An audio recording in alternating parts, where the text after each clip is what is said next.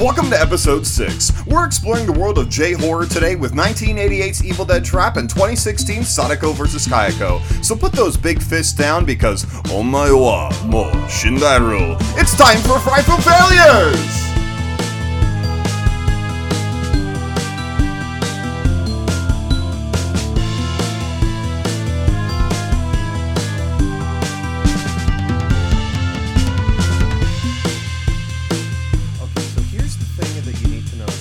So, it's not that Ansem is Xehanort's Heartless, okay? That's not the case. It's actually that Xehanort's Heartless was created and inhabited the body of Terra, who then took the form of Ansem only after meeting Riku in the past as young Xehanort. He went back in time... Okay, but why can't Barret from Final Fantasy VII be in the game? Barret is... Okay... I know where you're going with this, and Nomura doesn't have any prejudice, okay? Uh-huh. I know where you're going with this, and very funny, Zach. Very funny, okay. Fine. Yes. Are these...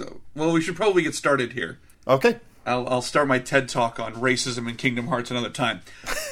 Hello, everybody, and welcome to another episode of Frightful Failures. I am your ghost host with the most, Zach Romero. Joining me is your ghost host with the most, Tien Guignol. Being pulled away by Zach from my best boy Sora right now. Pulled away kicking and screaming to record this stupid show I just want to play in. I'll be with Donald and Goofy right now. Playing Twilight. And Gooby, excuse me.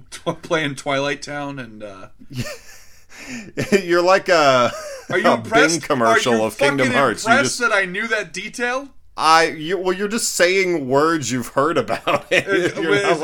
You're not like putting pieces together. You're just like Mickey Mouse. Is like, fucking Sephiroth waiting in Tron for you? He wasn't in Tron. He wasn't in Tron. Okay, fine. Let's just get started here. Okay. Watashi wa kawaii desu, everybody. Oh my god. I didn't think this show could get any more shameful. So, we have kind of stumbled upon a coordinating theme for two films.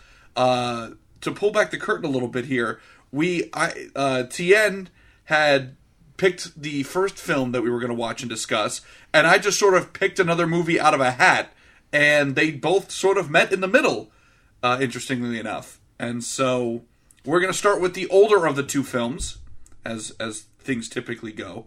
1988's Evil Dead Trap.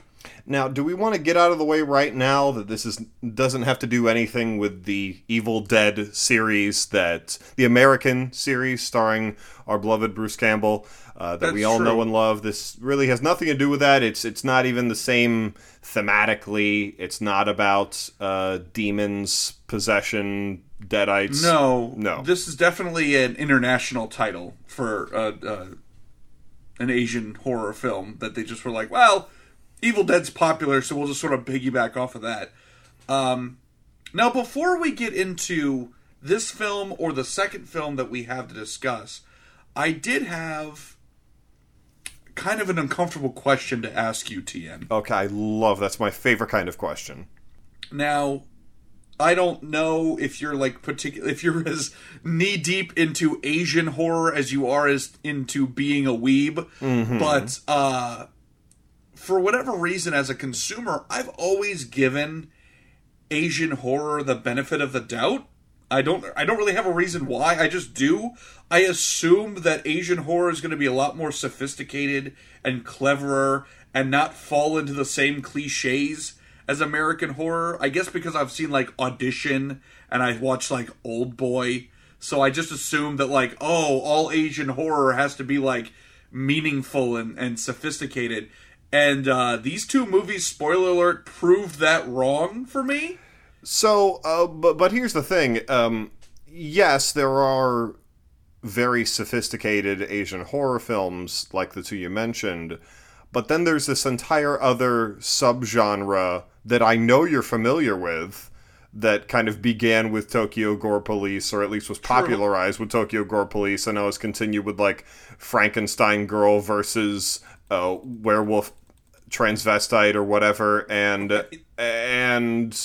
it's horrible. And granted, it's, incredibly tongue-in-cheek. It's meant to be comedic for the most part, but it still is laughable. I don't know. It's certainly not sophisticated, to use the word you used. Okay, so clearly you didn't have the same issue. I went into both these films thinking like, oh, these are going to be very, very highbrow horror films, or at least higher brow than American horror films, and neither of them were. Yeah, no, I was prepared. I knew I maybe was expecting our second film to be a little more tense and not. Maybe boring isn't the right word. Maybe boring is the right word. I expected it to be slower paced, and it was.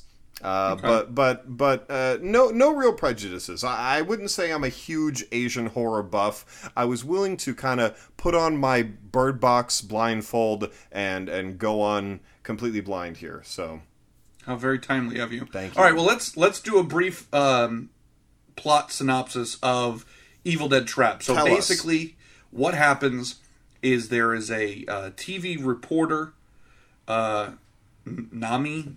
I know I pronounced that right. She hosts a late night news kind of broadcast, sort of found footage sort of show. She is sent what seems to be a snuff film at the TV studio, and she takes a sort of ragtag team of staff and goes and tries to track down where the snuff film was made. It seemed to have been made in a nearby factory. They go and investigate, and then one by one they are killed off by this. Hold on there, Zach. Before you jump the goose here, we don't want to necessarily reveal who the killer is in this case. I think it'd be more fun to play like a Blue's Clues style.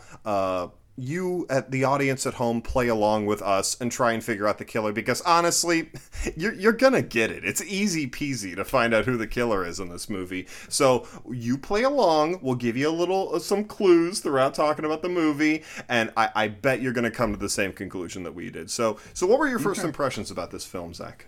I have to say that I was very impressed with certain visual elements of it. Like, it has a definite character to it. Like, at the very beginning, when we're seeing from the point of view of seemingly the person who made the snuff film, watching the TV reporter on TV, we're seeing, like, creamer put into a coffee cup. Like, it's very Dr. Caligari, sort of artsy-fartsy looking. It really is. And I was also actually somewhat impressed, although it got super repetitive, very impressed with the very 80s synthy soundtrack, too. Were you? I mean, you said it. I was more put off by the repetition of it. I think I got a little Stockholm Syndrome at the end. Did you? Like, in the beginning, I was like, ooh, okay.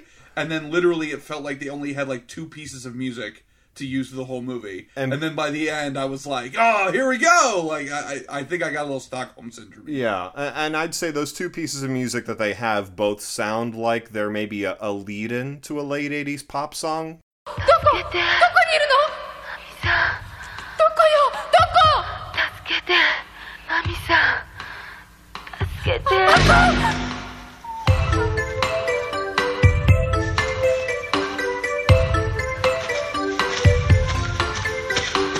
Kisses of the sun were sweet, I didn't blink, I let it in my eyes. Oh, not another word, just la la la la. I mean, I understood that they were trying to maybe create what could have been an iconic, like, Exorcist or Halloween style, collection of synth notes where it's like, oh, now you recognize it. This is the famous Evil Dead Trap song that you've heard a lot. You know it. On every compilation CD of spooky music. Yeah, absolutely. Yeah, I mean, the movie does start off feeling like it's some kind of Dali horror art piece collaboration. And I was, especially looking back on it, I am impressed. Maybe, or you would, okay, if you took an American film, if you had the same plot, you made it, American, done by an American studio, I guarantee that the first probably 20 minutes of the film would just be bright daylight shots of getting to know this protagonist and her studio and some silly jokes and some inter-office flirting and all that, it would not open the way that it does with like black and white eyeballs, you know, and weird zoomed in shots of liquid, and it wouldn't open like that. It just wouldn't. Well, and that was kind of the thing that I feel was almost deceptive about the movie, is like the first like 10 minutes are lightning fast in terms of, you know, we meet our reporter, she finds the snuff film, she's like, this is really fucked up, let's go track it down, she assembles the team in like 2 seconds, and then they're off. So I'm like, whoa, this is like Blood Diner, like this is crazy fast paced. No. Once we get to the factory, then the movie's like, hey, it's not a race, everybody. Let's just go and slow this thing down. And then it like goes through a crawl for like the remainder of the film. So, there's a few things they find when they get to this factory. There's some weird, I mean, it's falling apart. Well, time out. Okay. I'm going to defend Tien here. To anybody listening who's like, oh, they just skipped right over all these supposed characters that are on this team. Like, I don't know who any of these people are. That's not his fault. The movie tells us nothing. It is not. Yeah. You get a base amount. You get the fact that there is a man on the team. Who's like a nerd. Yeah, he's like a nerd. Nerd. But he fucks. I literally, Tien, I wrote that down in my notes. I wrote, so nerd guy bodyguard definitely fucks? Question mark? So I'm glad there were 2 question marks. So yes, we get this like literal like no depth of character. In fact, this movie is like if Mama Romero got her wish, because my mother always would say that her biggest problem with modern horror was that everything got explained too much. We knew too much about the villain, we knew too much about the hero, and it just bogs the whole thing down. And, you know, back in her day, you could just have a masked villain and that would be the end of it. This is like if that wish was on a monkey's paw. It's like, okay, well, we don't know anything about any of the characters, or the killer, or where they're at, or what the point of any of this is. I didn't realize that Mama Romero had complaints about modern horror. We should bring her on the show. That sounds like a awful idea. Yes, no, she does have complaints about that. She thinks everything should just be Halloween and that's it. And I'm like, okay, well, that's great, but sometimes you got to make Evil Dead Trap. And also, no series, including Halloween, is safe to over-explanation. I mean, it's very really true. Only the first film that gives you that mystery man. But anyways, so... Wait a second. Oh my god, wait, hold on. Hold the phone. I have to do 2 seconds of research. Give me a second here. Okay, please. Which character was the one that nerd bodyguard banged the hell out of? I mean, literally every woman on her staff, except for Nami herself, is just... I'm trying to be careful stepping over the fact that they're all just kind of dark-haired, and they look very similar. Oh, I'm trying not to say anything I regret. Well, my question for that, the reason why I ask is because one of the ladies who was on the team in her, like, before being an actress career was, like, a porno lady. What?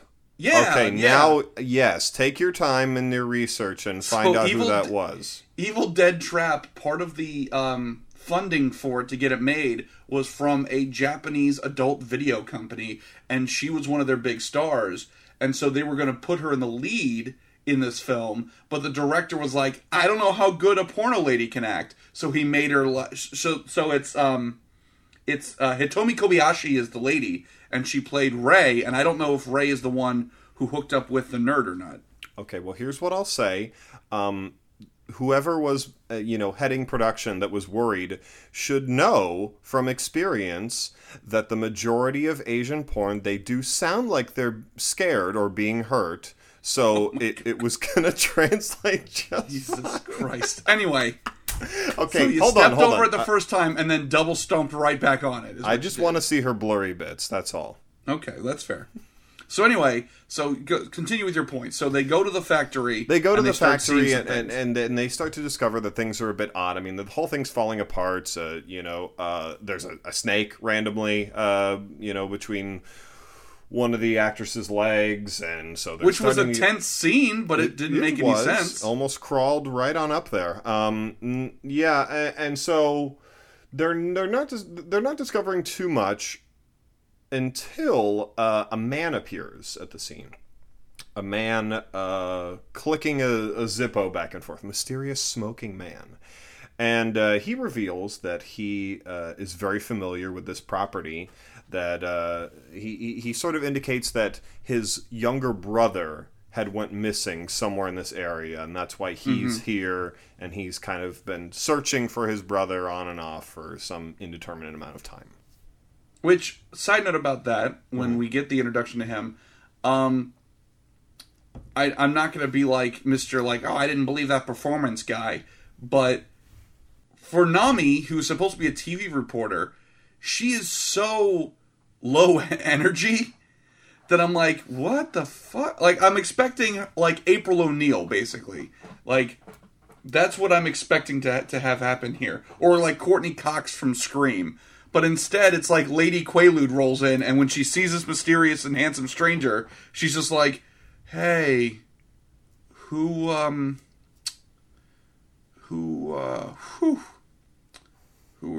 you?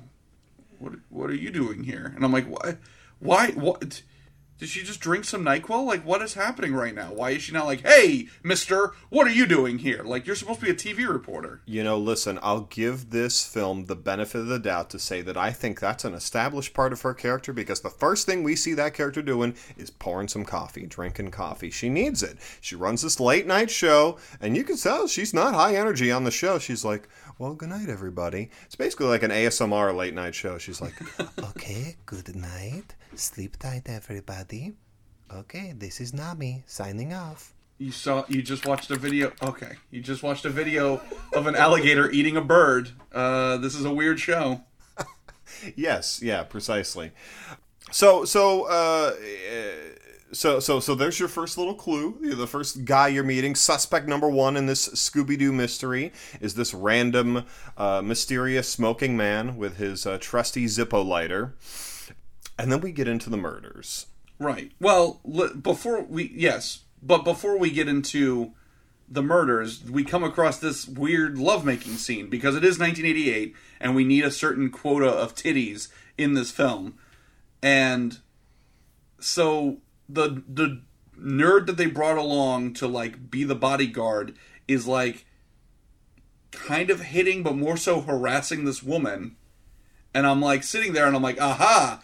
80s trope dictates that this guy's an asshole, and so he's going to get killed because he just flirts with everybody, I guess. Nope. Then they just cut to they're having consensual sex in this old weird factory. He kind of... And that was the second most shocking scene in the movie. As I was just like, wait a minute, the nerd is actually having sex? What is going on here? He fills... it's like magic. He's like a ditto. He just fills whatever horror role he needs to, because Zach's right. He's like this uber dork, and he's the nerd trope at that point. He's trying to get with the hot girl that he works with. It's not going to happen. But then, as you've probably seen many times, the lead up to this sex scene is he jumps out of a closet to scare the girl.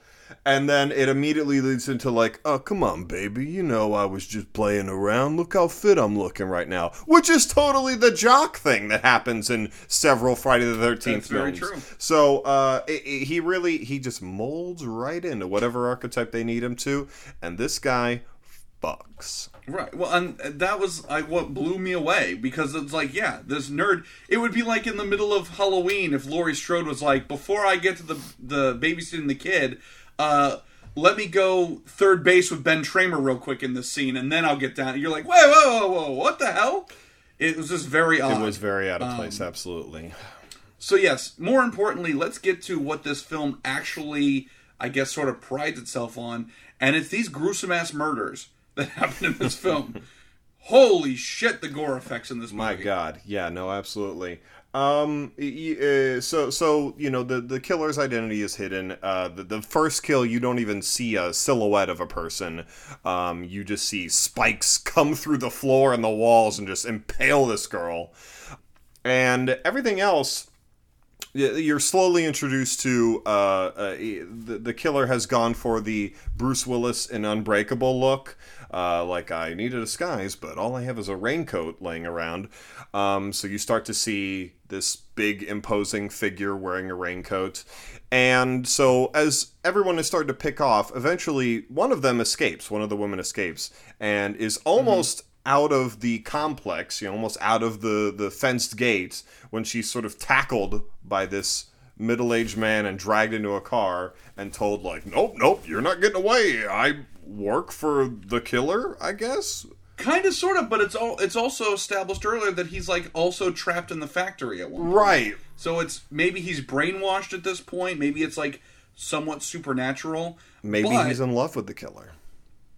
But the thing that happens next is something that you can put this on record, is something I have literally never seen before in a horror film. Ever. In my all years that I have lived and watched horror, Yes. I have never seen this before in a film. Oh my God. This is great for a comedy show, by the way, this scene. During a full-blown and extended rape scene, the film feels that this is the time to try to build tension of an upcoming murder. Now that sounds like the most buck-wild thing I could ever come up with for this supposed comedy podcast. But I'm not making it up. Yes. This creeper, who may or may not be brainwashed, may be mind-controlled, we don't know, is the best way to describe it, thoroughly raping this woman in this van. And while it's happening, she's like kind of sort of getting information. Parentheses, is she a better TV reporter than our main character?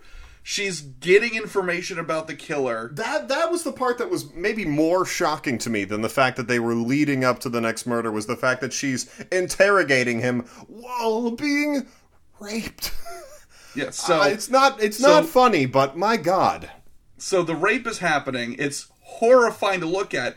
And then you see in the background, basically you're looking through, because we're all in the back seat of the van experiencing this trauma. You see through the driver glass at the front that the gate that was previously opened slowly closes. And we're starting to hear, like, the synthy stinger music. So, like, imagine, like, Halloween, and Michael Myers has killed Bob and has the bedsheet on, and is coming in the room, and you know the killer's in the room, but picture that the blonde woman is being raped in that scene. That's basically what's happening here. It's something horrifying, and then the movie's like, oh, and by the way, now the killer's here. Like, no, we've already got something horrible enough, movie. You're putting too much on the ice cream sundae. We already have an awful, awful thing happening. I don't also need the masked killer to show up. So, the kills become more creative. They sort of climax at Nami hearing her friend's cries from a TV monitor. Yeah, there's like a series of TVs, which again, super artsy, super, like, interesting look. By the way, you're not getting away with this, TN. You're not escaping that easily. Oh, yeah? Before we leave the rape van murder mystery... Oh, please. The greatest line that is said in this film by any character is, quote, "I was so scared, my balls shrunk with fear." I wrote that down. Greatest line in the movie. Yep, that's fair. That is fair. All right. Now proceed. Sure. So she's tracking down her friend that is apparently been kidnapped by the killer. Hears her from within the room, and so starts trying to break a door down. And what we see from inside the room is that the door is hooked up to a series of strings that are attached to the trigger on a crossbow aimed straight at this girl's head. She's tied to a pillar. And so, we're going in a very Saw movie-esque style, like, no, don't open the door. She opens it. The crossbow fires, just nearly misses the woman. She ducks her head out of the way. Nami runs in to rescue her, and completely ignoring the fact that, wow, this is a very elaborate trap that has been set up. I should be very careful as I walk around all of this deadly equipment. Nope! Trips over a wire, giant, cartoonishly large machete, swings down and chops her friend's face completely in half. Yeah, and I gotta say, you're not wrong with describing it as like Saw-esque, but holy shit, Saw needs to rip this movie off more, because that was so crazy. I'm like, okay, we're building good tension with the crossbow. Okay, yeah, the door's about to open, the string's about to pull the trigger. Oh my god. Then she just missed it, thank goodness. And then bait and switch, no, now she's dead and it's even more painful than it would have been. Like, Jigsaw needs to be pulling that kind of shit. He really does, yeah. So crazy. So, we're nearing the climax of the film, which means the game is almost over. So I bet you're thinking to yourself, well, who's the killer? Is it the Zippo guy? Who, by the way, we run into again later in the movie, and he's accused of being the killer, and he's like, no, I'm here to help. He flicks on his Zippo, and suddenly his Zippo is just a stage light that just lights up this severed head on the ground across from them. Yeah. So you might be thinking to yourself, I bet it's the Zippo guy. I bet he's the killer. Maybe it was the rapist. No. We know that our listeners out there are a little smarter than that. Did you guess that the killer was Krang? That is the best way to describe the killer in this film. Will you be correct?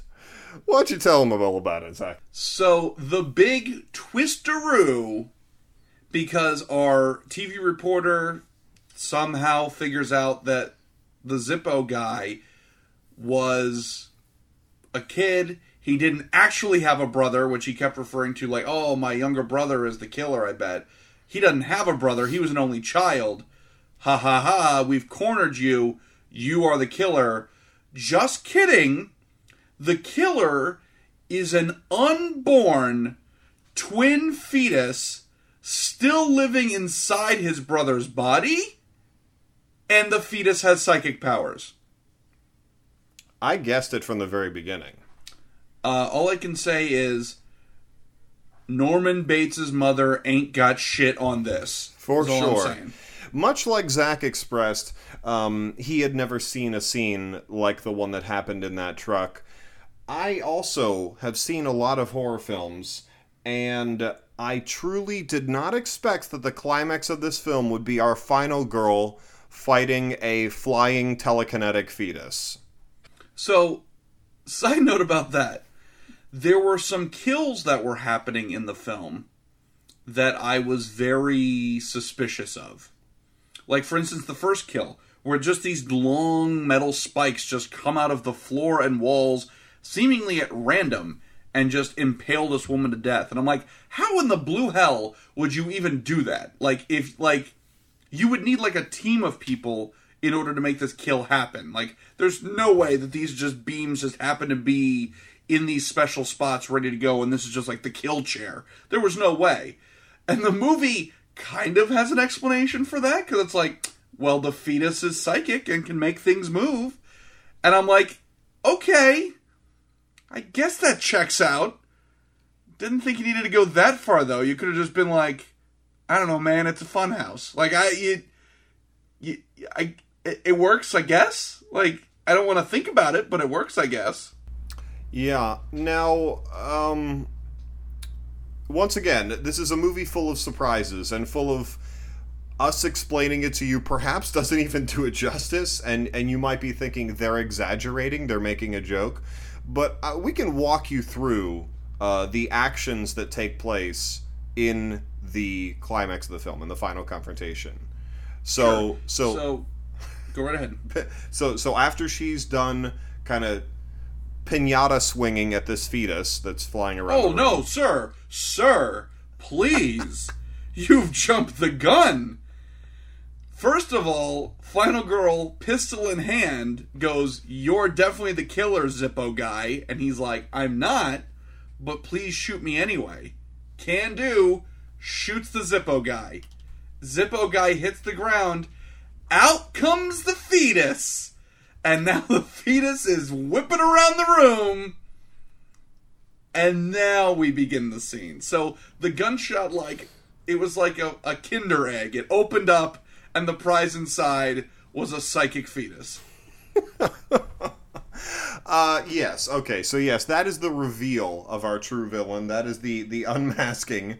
It follows her into the room that these two wacky brothers have been living in odd couple style for the last however long, and it starts flying around the room. And this is the only reference to Evil Dead you actually kind of get, which I assume was intentional, is that there's POV shots that are like shaky cam, much like Evil Dead. And so I assume that's intentional. But so it's flying around the room. It hooks its umbilical cord around her neck and starts choking her out. The brother comes in. We're just going to hit these beat by beat. Brother comes in, tries to save her, grabs the fetus, and starts shoving it back inside him. And that works? That's a thing? That was the most shocking part of this, is he's like, hold on, I got this. Let me just jam him back in the junk drawer that is my torso. And the movie treats it and that's how you get rid of that. Because he's dying, so therefore the fetus is also dying because it's using... I don't know. Was that your interpretation? I just that assumed was my interpretation. He's just smothering the thing. Well, maybe that would make sense too. Also, the reason they lured the TV reporter there is because she kind of had a passing resemblance to what their mom looked like. There are so many threads that are out there that suddenly mean nothing when the phrase evil unborn twin that is psychic is introduced to the film. Once Krang comes out, the well, what about this suddenly doesn't matter anymore. Precisely. So then once again, stay with us here. So as the brothers are dying together, they fall to the floor and they explode into fire. They spontaneously combust, and a smoldering, smoking, blackened, charred corpse remains. Mm-hmm. But no, this is a slasher, apparently. This is an 80s slasher. This is Friday the 13th. This is Halloween. And so it gets up, ready to attack again, fights her. She takes a piece of ceramic tile laying on the ground, chucks it right into what I guess the fetus kind of peering out through part of the dude, through part of the brother. That hurt. The thing jumps out the window. And then, kind of crumbles into ash on the falls way down. Apart like Christopher Lloyd's Rasputin. Yes. And then that's it. And our TV reporter, Final Girl, survives. We see, her in the hospital recovering. The detective is like, "Oh, ma'am, you're really going to have to think about this, because we checked out the crime scene, and we couldn't find that killer's body anywhere." What? Then we go back to life as normal. Nami is hosting her show again, and I guess retires the show? That's what it seemed like. Yeah. But she was like, "Hey, this show's kind of bullshit. I'm not going to do it anymore." Okay, fine. Then a stagehand backstage goes, "Oh, hey, somebody dropped us off. They said you left it somewhere." And she was like, "What?" And so she unravels this package. And it's a piece of BB. God, I wish. No, it's the Zippo. And then she's like, "Ah!" And she seems to be having a migraine. You're like, what the fuck? So then she falls against the wall, hits the ground, and then Krang comes out of her womb? Her uterus just blows up. Smoke and everything just explodes. And Kinda, Krang I'm just... not joking here, this is not a funny. Similar ending to BB in Deadly Friend? It's not explained how it got there, but it crawls out of the body? Yes. And it's supposed to be a twist, but it makes no sense?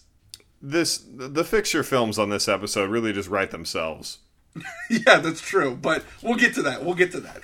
So, by and large, for as slowly paced as the majority of the film is, that last, 15, 20 minutes is so buck wild. I actually watched it and I was like, thank God I didn't do this for Final 30, because the last 30 minutes are completely a different speed than the entire rest of the film. They really are. Because you're getting the psychic fetus, you're getting the, spontaneous combustion, you're getting the, there was no body there, and the twist that doesn't make any sense. All in that last it's absolutely insane. Well, any final thoughts on Evil Dead Trap? It was so weird and so unexpected, although it did fall into a lot of the same tropes of slasher films of that time. Like I said, the soundtrack was interesting for the time, being so synthy, although, like you said, very repetitive. And just the fact that they had these crazy ideas, especially for their villain, I was somewhat impressed, although this is a bad movie. Yes, it is. And I'll agree with Zach. I'd say the one credit I will give to this film is that the abilities of the killer early on, or what you believe are his equipment before you know there's anything supernatural going on, do seem absolutely ridiculous. At one point, it looks like he's firing bottle rockets at a dude. Yeah. You're like, what is going on? This dude's got bottle rockets and a crossbow? Like, what is happening here? How much arsenal does he have on him? So I'll give it a credit that the reveal that it's telekinesis and that's this fetus can just blow things up with its mind is somewhat interesting, and it's the most surprising who's the killer I've ever seen in a movie. Yeah, way to reinvent the wheel. And I thought the gore effects were really fantastic. I was really impressed. Yeah, even the snuff film footage, I was like, Jesus Christ. Yes, no, precisely. So. So if you want to check out a nice little snuff film with some awful exploitation style rape scenes and holy shit, and gore, then that's Evil Dead Trap for you guys. Well, let's take a break. Yeah. Okay, Zach, I just wanted to take a couple seconds here while we have a break. Today is about Asian horror, Japanese culture. And there's, an aspect of Japanese culture that we're maybe not forgetting about or ignoring, perhaps. But it's important to Japanese culture, okay? It's a factor of it. And so what I wanted to do is just, share with you a couple of things and maybe get your opinion on them, how we could involve them in the episode or implement those in some way. So if you could just check your phone real quick. I just sent those over to you. If you could just take a look there for me and just kind of let me know what you think and how we could involve that in today's episode. Okay, I'm taking a look here. Oh my God. What in the hell did... Oh my God! What do you think? I'm very...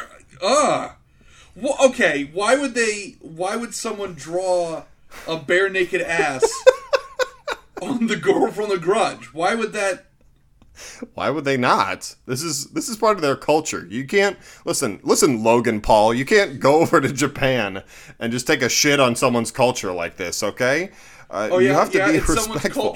It's someone's culture to have the girl from The Ring giving the double victory peace signs with her butthole exposed. That's part of the culture. Jesus, yes. I can't. Is this what you do for research? Yes. I'm most offended by the last image you posted. I wish we could put this on as the photo for the. Oh, this will go on Instagram. Don't worry. The super JPEG-y, terrible deviant art of a busty girl from The Grudge. Yeah, well, she's got to reveal that. That's part of. Damn you. That's part of the curse. God damn you. So do you think we could involve this in the episode? No! No! No! 1,000 times no! All right. Well, it was worth a shot, okay? All right. Let's get back to the show.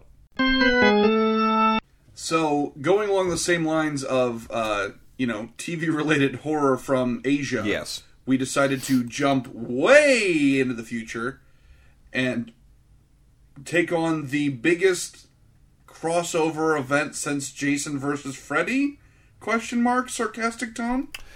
This is Sadako versus Kayako, which, to those not in the know, is The Grudge versus The Ring, essentially. Although it's apparently much more complicated than that. I probably should have done more research, but to my understanding, in Japan, there was the original Ringu, but I think that their girl from the original Ringu was not Sadako, if I'm not mistaken, and it was actually like a spin-off of Ringu with like the exact same concept that invented Sadako. And then Ju-on, which is The Grudge, which, we obviously... That's the thing about why this, is obviously there were popular films in Japan, but this made sense and got... popular enough to have 8 sequels each, yes, my friend. Yes, extremely popular. But here's the thing. We watched an English dub of this film because it was popular enough to do that, because we, in America, have had 3 Ring films and 2 Grudge films. So that's how, that alone shows you the popularity of these franchises. You have undoubtedly seen both The Grudge and The Ring, probably. Or at the very least know about them pop culturally. Yes. So, here's the plot. So there's 2 friends, Yuri and Natsumi, and they find an old VHS player, which I'm glad they acknowledge that, and they have to. We've seen that so far, that it's now 2018, 2019. They have to acknowledge that VHS is an outdated medium and that it's actually hard to get a hold of a VHS player. But they're taking a class on curses, which is awesome. I wish they offered that here. And urban legends. And they have a videotape that they're given as homework, I think. And so they go to an old... No. That's not even that. I don't remember which is which. The one of the not main girl, Natsumi, wants to... Natsume, as an anniversary gift for her parents, she has the VHS tape of their original wedding. And so she needs her best pal to convert it into DVD for her. Okay, yeah, so I'm a liar. So they go to an old secondhand shop, like a Goodwill, and they find this old VHS player, and it's got hair on it. It's got Sadako's hair stuck to it. And here's the thing about this movie, before I finish off the summary here. Everyone is so aware of the curse throughout the entire film, and yet no one takes it seriously at all. They find it and they're immediately like, oh, hey, it's the cursed video player with the cursed video inside it. Look, it's there. That's so silly. Well, let's buy it. And so they watch the video. They both are cursed. And so they consult with... You foolish man. Do you want me to get into the details that Yuri plays it for Natsumi? Natsumi watches it. Yuri is distracted by a text. And then later... That's the funniest part. She's saved by the curse by being a millennial. That is the funniest part of the movie. This curse is very real. You both are fucked. In 2 days, you're gonna die. Whoops! Somebody asked me if I'm going to the mall later. Hold on a sec. I gotta text him a cat pic. Oh, I'm saved from the curse. That is the funniest goddamn thing in the whole movie. It really does make you wonder what the specifics are of Sadako's curse. Like, how much of the video you have to watch to get the phone call. Like, she's like, I'm watching your eyeballs. I see, you watched 85% of it. I'm giving you a ring right now. Right. So, I don't know why she sounds like... No, guess what? That's her for the whole episode now. She has a gruff, Southern man. Yeah, she sounds like a wrestler. Yeah, she sounds like Santa from Santa's Sleigh. Okay, so So please, I'm sorry. I'll shut up. You finish. It's fine. Okay, so we'll just hit the bullet points real quick. So they're consulting with spiritual mediums. The spiritual mediums call in an expert on curses who decides that the only way to take care of this is to find another local curse that's happening, which is the curse of Kayako, this mother and her son that were murdered, which is the curse from The Grudge. And they're going to pit the curses against one another, which he believes will end both curses simultaneously, destroy both of these spirits, and free all of these people that are doomed to die from these various curses. So that is the plot. I will say, extremely similar in structure to the plot of Drag Me to Hell. Okay, that's true. I didn't consider that.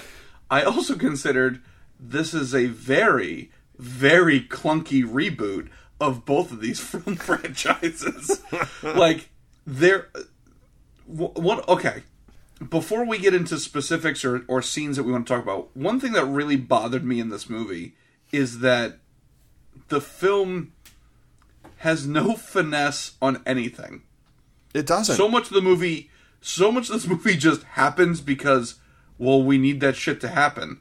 Like, as Tien pointed out, this professor at this university is teaching a class on urban legends and what they call, like, they'd be referred to as memes today. And I was like, don't use that, because you don't know what it means. And by bringing it up, it makes it sound stupider. So anyway, he rattles off a bunch of urban memes and stops on the cursed videotape and says, hey, by the way, and again, it doesn't help that we were watching the dubbed version, not the sub version, I'm sure. I regret that we didn't watch the sub version, honestly. Yes, because it left a lot to be desired. But basically, he's like, hey, this is the curse that I think is real of all the urban legends I just mentioned. This one I think is real, and I wrote a book about it. Okay, movie, why does he think it's real? No? We're not going to talk about that? Okay, that's fine. And there's a lot of shit like that. Like, this is happening? Well, then we'll go here. Why? Well, because the movie needs us to do that. Yeah.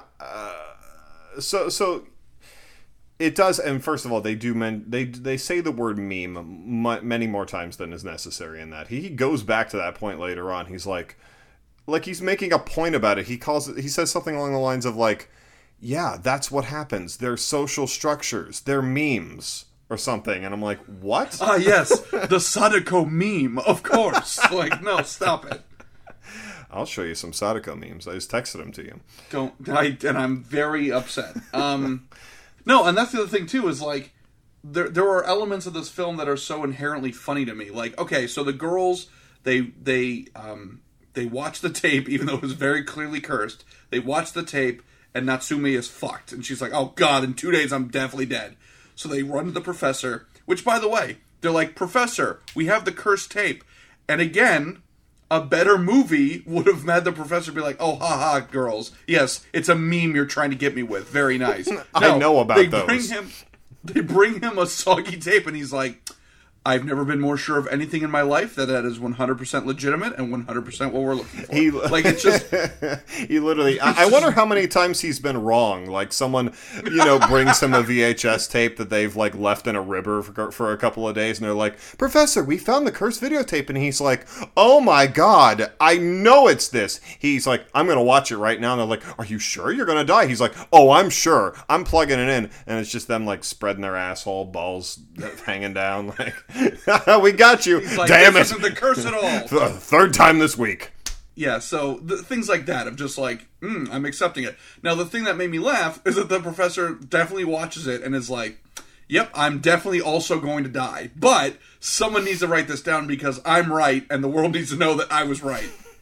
I don't get...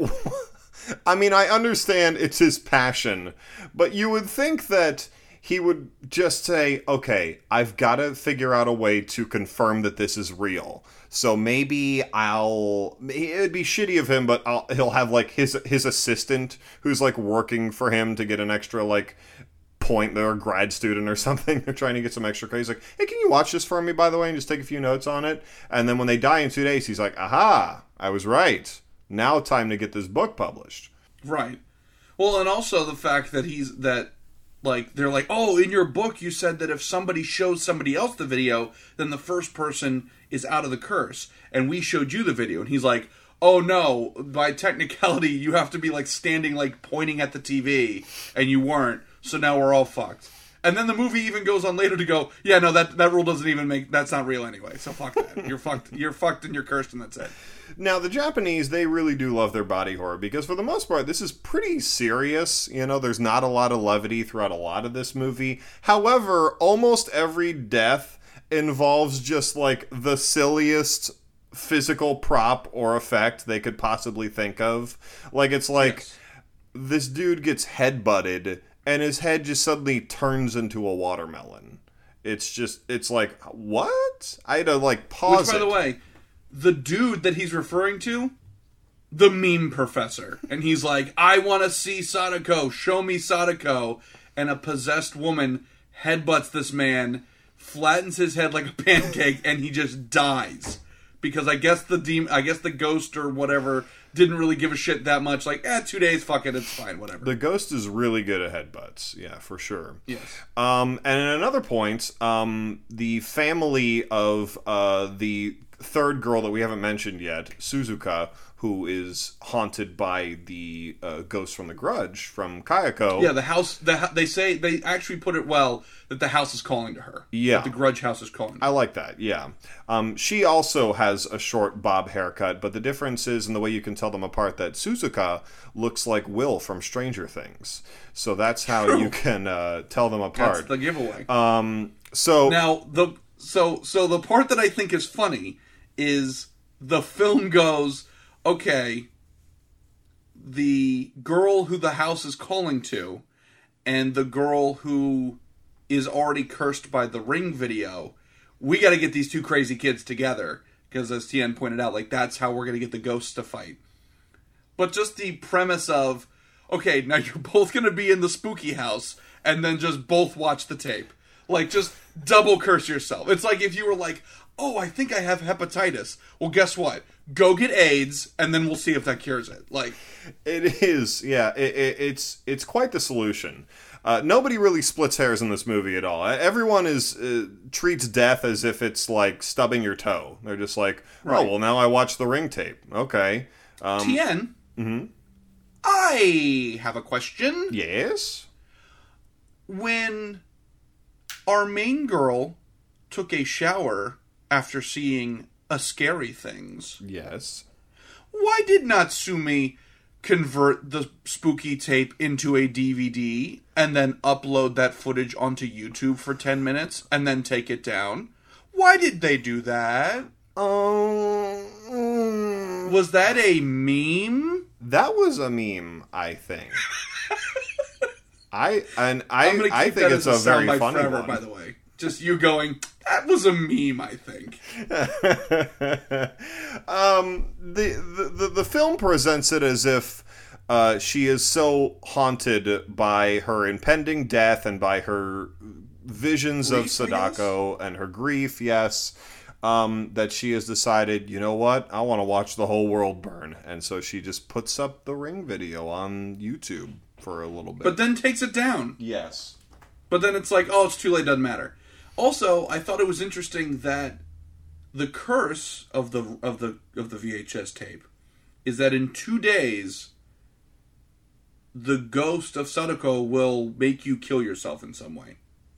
We see a girl in the secondhand store give very clunky exposition about like, oh yeah, we sold the haunted VHS player. What? Yeah, remember the one from the house with the suicide people? Yeah, we finally sold that piece of shit.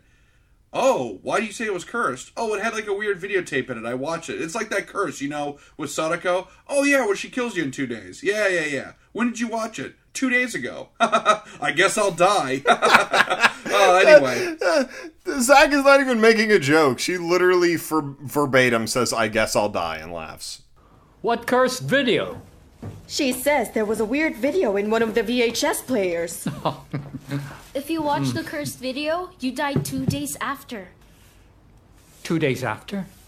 They say a ghost will call you. Her name is Sadako. Funny thing was, there was actually a call after I watched it. Oh? Really? Just a silly prank call, but the timing was perfect. Around this time, 2 days ago, I watched it to check if the player still works. Guess I'll die soon. And then It's she that goes, meme like, with that old guy. It's that meme. So then she's like, oh, I gotta go get something from out of the back. And then she jumps off this platform and kills herself. So you're like, oh, okay. And so the folks are ghost- like, well, did she get it? Right, did she pick up the thing she needed? Was it a meme? It was a meme. Did she pick up a lemon car? What a timely... When we go back and listen to this, we'll all cringe at that moment. Yes. Anyway. Hey, so, egg. So you're, Egg. So egg. Or Shaggy from Scooby-Doo. When you go, okay, so the ghost makes you kill yourself. Okay, that's fine. Then Natsume's like, oh, I don't want to die by the ghost, so I'm going to kill myself. So then Sadako goes, oh, that's bullshit. You can't do that. And then hits her with the Hein of making her face all distorted like it was in the American version of the Ring. Yeah. So, okay. Can we talk about a character, though, Tien? Please. Can we talk about Dickbag David Blaine? The guy who was like the expert in curses? Yes. I liked him a great deal. I didn't like that the film gave zero explanation of him. Do you call him Dickbag David Blaine because he's very similar to the character from Fright Night? Fright Night. Yes, he's basically David Tennant in the remake of Fright Night. Yeah. But like, okay, Tien, Yes. I have another question. Whoa. When they're at the medium and the medium's trying to get Sadako to come out of Budget Natsume's agent body. Zelda Rubinstein, you mean? Yes. When she's trying to exorcise Sadako out of Natsume's body, and she's like waterboarding her, and it's really weird. Yes. And then like shit goes south, and everyone gets killed, including the professor who gets headbutted. Yes. And then Dickbag David Blaine comes in, and he like does a little sigil with his hand, and it makes Natsume cough up a big Sadako hairball, and he puts it in a little sack, For and later. it's moving around in the sack like a snake. Yes. And he does like another little hand gesture and like kills the hairball. Okay, yes. What was that? Was that a ghost too? No, that was that a meme. Oh, okay. I thought it was like maybe like a minion of Sadako. I don't know. And Well- the movie felt not the need to explain it. They seem to imply that, so this is like a superhero movie, and this is this is Batman v Superman, Dawn of Hairballs, and they basically say that Sadako's, or one of Sadako's, calling cards is a bunch of black stringy hair everywhere, and it's kind of sentient, and, she can use it as a weapon. Kayako's power is just kind of like bendy limbs, I guess. So yes, I believe that the hair is meant to be like an extension of Sadako's ghostly abilities. If I were to just take But a also shot like in a the dark. meme though. But it's also a meme. So the plane is in action. They've got the two girls, Suzuka and Yuri, the main girl, in the house. And shitty David Blaine is like, okay, good luck in there. I'm going to stay outside. I don't want to watch that stupid tape. Not an exaggeration. He's like, here's the plan. Well, go fuck yourself. Goodbye. I'll be standing outside. And his apprentice is like a blind child that's also a psychic. And so they're waiting outside like, all right, let me know how it goes. I'll be on the telephone with you. And his plan is, he literally says, we have to get Kayako to watch the cursed tape. And the image of Kayako all bent over on the ground, like looking up at a television, watching it, and then getting a call on her cell phone was very funny to me. True. So indeed, the confrontation happens. They're in the house. They're in the Grudge house. Kayako and her son that makes the kitty noises are there, and they watch the tape, and so Sadako is summoned into the house, and Baba Boom, ghost fight.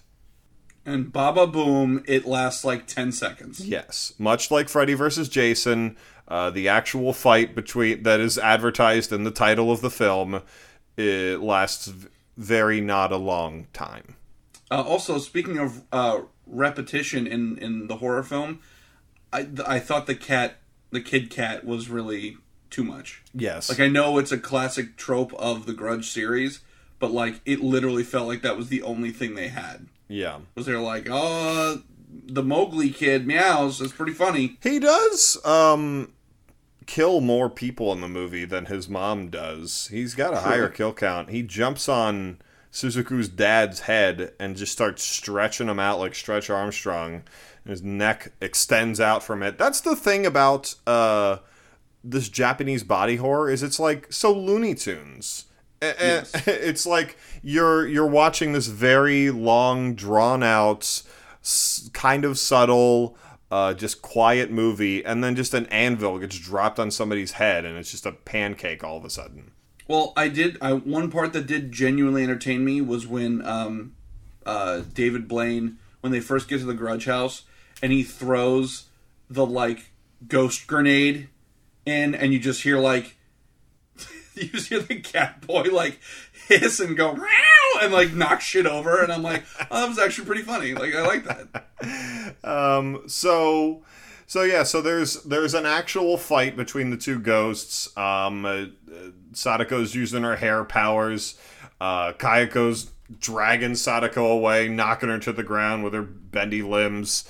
But then they give it up, and David Blaine goes, oh shit, it didn't work. It didn't work. Yeah, the plan fails. Multiple characters go, God damn it, the plan failed. Why? I don't know how they have any basis for success or failure in this situation. They're just kind of failed? the ghosts are just doing weird shit to each other, and then I don't know what they expected, but I guess it didn't happen. They're like, oh god, plan B. Like, well, how do you know? What did you expect? What did you? No, it's all wrong. This plan's all wrong. What part though? So here's plan B. I would have been less offended if they were like, "Oh, the plan failed." What do you mean, David Blaine? This fight sucks. It's not kick-ass at all. This is lame. Like, I would have been like, "Okay, all right. Well, I respect that." So plan B that he has had all along is that the well that I according to, I don't know if this is the same in the Japanese mythology, but Samara in the American Grudge, the one she died in, the well is there. I assume it's the same. It's important. So the well is there, and David Blaine says, all right, you two girls, eeny, meeny, miny, mo, which of you wants to have the ghost possess you and kill yourself? Yeah, basically. That's basically it. Which, by the way, I don't want to be like, the nerd that's like, but you hit 2 of the bones for the xylophone, they made the same note. But, like, for the Grudge, isn't the mom and the cat kid, aren't they tied to the house? So why can Mom Ghost just, like, scuttle in the backyard? Like, I thought that was really weird. And that, also, she's just, like, the well is so close, like, to their yard. Like, well, that's the other thing, too, is the movie does not point out what are the odds that, holy shit, I found this cursed tape that kills you in 2 days, and wouldn't you know it, 2 blocks up the road is the spookiest damn house in the world. Like, no, the movie makes no point of, like, what are the odds that this would all be... So at the end, when it's like, oh, that giant magic well is in the backyard too, there is no pomp and circumstance. It's just like, yeah, that's where it is, man. That's where that fucking goes. So you got to give David Blaine his comeuppance, though, because here's the thing. His plan actually his plan B works perfectly according to what he thought was going to happen, which is that both ghosts appear on either end of Yuri, who has volunteered, hey, I'll die, it's fine. I just want to get rid of these two curses. So they're both on opposite ends, and they both do like a Civil War style running leap towards one another to get to Yuri in the middle, who's standing on top of the well. And so she jumps down into the well at the exact moment that both ghosts have done a flying leap towards her. This is not a joke. And when they meet in the middle, they explode in like a pile of black goo and hair, and then turn into like a boss from Resident Evil. Yeah, they literally fall down the well, they seal up the well, then they blow out of it, and they've literally done the fusion dance, and now they're just one thing, and everyone dies, and it made no difference, and this movie meant nothing. Basically. So it really did set itself up nicely for a sequel, though, of like, what do you call it? Like, what's their celebrity couple name? I mean, they both end with a ko, so Sadakai, maybe? I would say Koako. Koako? Yeah, that's good. They both end in ko. Let's just call it Coco. And there you go, Coco. Yeah, that'd be good. So Coco 2. Dia de los Muertes, here's the ladies with the long hair. Yes.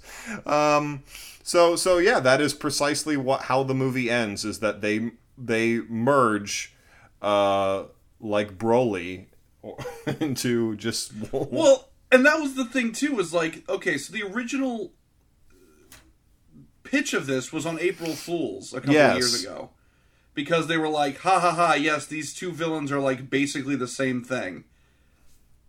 And then the movie treats them like, no, they're not. And then at the end, they're like, yeah, they're basically the same thing. It doesn't matter. So I was like, oh, okay. And you're meant to really understand that they've merged together, because now it's she's dressed like Sadako, who wears like this like shining white dress, this gown, but she's crawling on the ground like Kayako, and you're supposed to just be like, uh-oh, they're one now. It would be like if at the end of Freddy vs. Jason, Freddy Krueger and Jason Voorhees fell down a well, and when they came out, they were Michael Myers, and the movie was just like, I don't know, man, they're all the fucking same, right? Yeah, that's pretty much... Well, any final thoughts on Sadako versus Kayako? Unlike Evil Dead Trap, I did not feel like this had any character to it. Like, it didn't have anything. It was filmed very plainly and was very, very slowly paced, and the twists were not nearly as buck wild as Evil Dead Traps were. Yeah, that's very true. No, yeah, I mean, it's hard to beat, Evil Dead Trap's twist.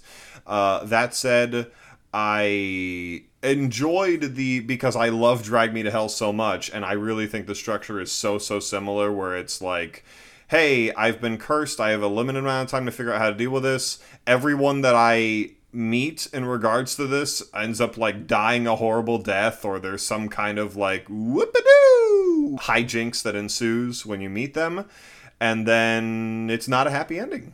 Spoiler alert. True. About Drag Me to Hell. So, I mean, I didn't hate this, but yes, it felt very unnecessary, and it felt like an April Fool's joke. Yeah. Boo. Let's take a break. Okay, Zach. It's modern day. It's modern era. We can't go passing around a VHS tape anymore. I think that it would be really up to us. It's fallen onto us to go ahead and create our own cursed tape that we can circulate on YouTube and really get the death count up again. Sadako's got to get back on her game, get back on the horse. I think she's been really stressing lately. But that said, no maggots, no fingers wiggling around, no woman brushing her hair in the mirror. We got to do like some actual cursed footage. So I think if I were to pick like the first thing to edit in, it would be the Dwayne Johnson CGI Scorpion. That's a cursed image. If there ever was one. And while we're at it, the Yeti doing the field goal sign from Dragon Emperor. Just edit that right in as well. Yeah. Do you have anything in mind? Maybe you would add to the tape. Well, I like you said, I think in this day and age, we need something else. Like, okay, so we talked about in the movie how one of the characters was able to escape the curse because they were looking at their cell phone for a second. Yes. So while the Scorpion King Dwayne Johnson is on the screen, they look down and they've followed a new profile on TikTok. Okay. And it's a cursed profile, and when you join it, it curses you to every TikTok you upload is just a really cringy 15-second video of you just mouthing along to Rick and Morty. Oh no! And there's nothing you can do to delete it. Oh boy! Oh god! That is a curse for sure. If we could take like a hit or miss, I bet they never miss, huh? Put that right into the video. That's the only ringtone you're allowed to have. Yeah, and it just plays over and over. That's maybe the soundtrack to our cursed video. Okay, I think maybe our cursed video just cuts to a close up of Henry Cavill's mouth from Justice League. Just moving and just it's just unsettling, and just being unnatural, unnatural, and then it just cuts really quick to like Jeff Bridges' face from Tron Legacy, and just like a quick flash of like young Willem Dafoe from Aquaman. It's just like uncanny valley, and you're on edge at that point. I think that's when you know that you're watching the cursed video. This is not just the newest meme compilation. This is the cursed video. Which can be very tricky to decipher. It can. Yeah. Those seem very similar. I think so. And then at the ending, because like when you watch the cursed video in the movie, Sadako like comes towards the screen and then the screen goes black. Mm-hmm. The last image that you see before the screen goes black is a very like painfully pregnant Sonic the Hedgehog. And then when the phone rings, it's Jim Carrey, and he says, "Somebody stop me! Are you fucking happy? Are you fucking happy, Tien? Is this so what you wanted? I'm so Is this what you goddamn happy. Wanted? I want you to make me painfully pregnant. I want I hate that I can't be mad at you because you say stupid shit like that. I think that probably in between clips there would just be images of like deviant art of Olaf and Mike Wazowski as happy parents that they've given birth to.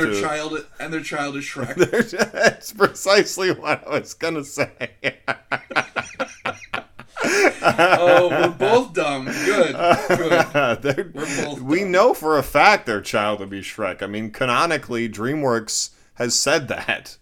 That's true. It's in the Wikipedia. And then there's just flashes of Will Smith from Shark Tale, just with a half grin, just copies of Shark Tale just start flooding out of the TV.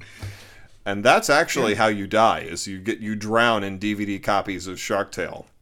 That's a fate worse than death. Yeah. Well, this sounds like a pretty good tape, if you ask me. Yeah, we'll start. We'll drop it off at our local Blockbuster, and we'll see how it does. Excellent. All right. Well, let's get back to the show. So real quick here, kind of looking over both of these movies. Although, like I said at the very start, I just sort of picked Evil Dead Trap out of a hat. They share a lot of similarities. Both films have zero depth or characterization for their people involved. In both movies, the villain has like either a musical sting or some kind of sound effect, because Sadako has like the really high frequency like whining sound that's super annoying. They both deal with the final girl tropes. In both movies, the killer / monster survives in like a twist that doesn't really make sense, and they both have excessive death sequences. So they were both a lot more similar than I was expecting them to be. Yeah. I mean, there's like actually 20 years between them, right? No, more. 30 years. More than that. Yeah. Christ, yeah, 30 years. Yeah, we're old. We are old. Oh. 30 years between these movies, and I don't know that anyone would consider them the same subgenre of Japanese horror, of J-horror. But yeah, Zach's right. Very, very similar. But that said, both bad, and I think it's time to fix these films. You are 100% correct, my friend. So which one do you want to start with? let's start with the first things first. Let's get kicked off with Evil Dead Trap here. Okay. So, my serious answer They're all serious answers. would be, I would probably, if I was going to fix the movie, I would probably spend a little more time with just the characters in the group, because it zooms right to the whole conflict right away. And I would also make the reveal a little earlier, because like I said, you almost feel like Krang is wasted at the end, because it's like, right as you're like shocked that this is really genuinely the villain here, the movie's basically done. So yeah, I think that would be one. It's just sort of like, instead of it being like, 2/3 of the movie are just in the middle of them getting murdered, I would kind of squeeze that in a little bit and give a little more time to the beginning and the end. That's great and all. Here's what I do. Krang takes over as the host of the TV show. Oh! So then the show keeps going on, and then the movie actually leads into a TV series where every episode is just brilliant. It's hosted by Krang. It's Late Night with Hideki is the actual name of the character, but it's Krang. And I think that it would be really successful. And just imagine like a Dr. Steve Brule style, like Krang going on location to like a petting zoo or whatever, and just meeting everyday Joes. I think that it would be a really successful show. I feel like it'd be more like the Eric Andre show, where it would just be a lot of like just very uncomfortable, and like he's just being gross and weird, and everyone just kind of has to deal with it. That's true. I mean, and undoubtedly it would be if he didn't feel that the interview was going well, he would just blow up the person he was interviewing. True. Although the pyrotechnics would be much more affordable, because he could just shoot bottle rockets out of his ass every couple of minutes that he needs to keep things spicy. I mean, it essentially would just be like the alien coming down and eating the host of a Japanese game show and just taking over the show. I mean, that's true. The same concept. Although I picture in my head like Krang's like little umbilical cord like grabbing the microphone after he makes a joke, and he just kind of like scoots it like very slowly across the desk, and he's like, "Is this thing on?" Like that's his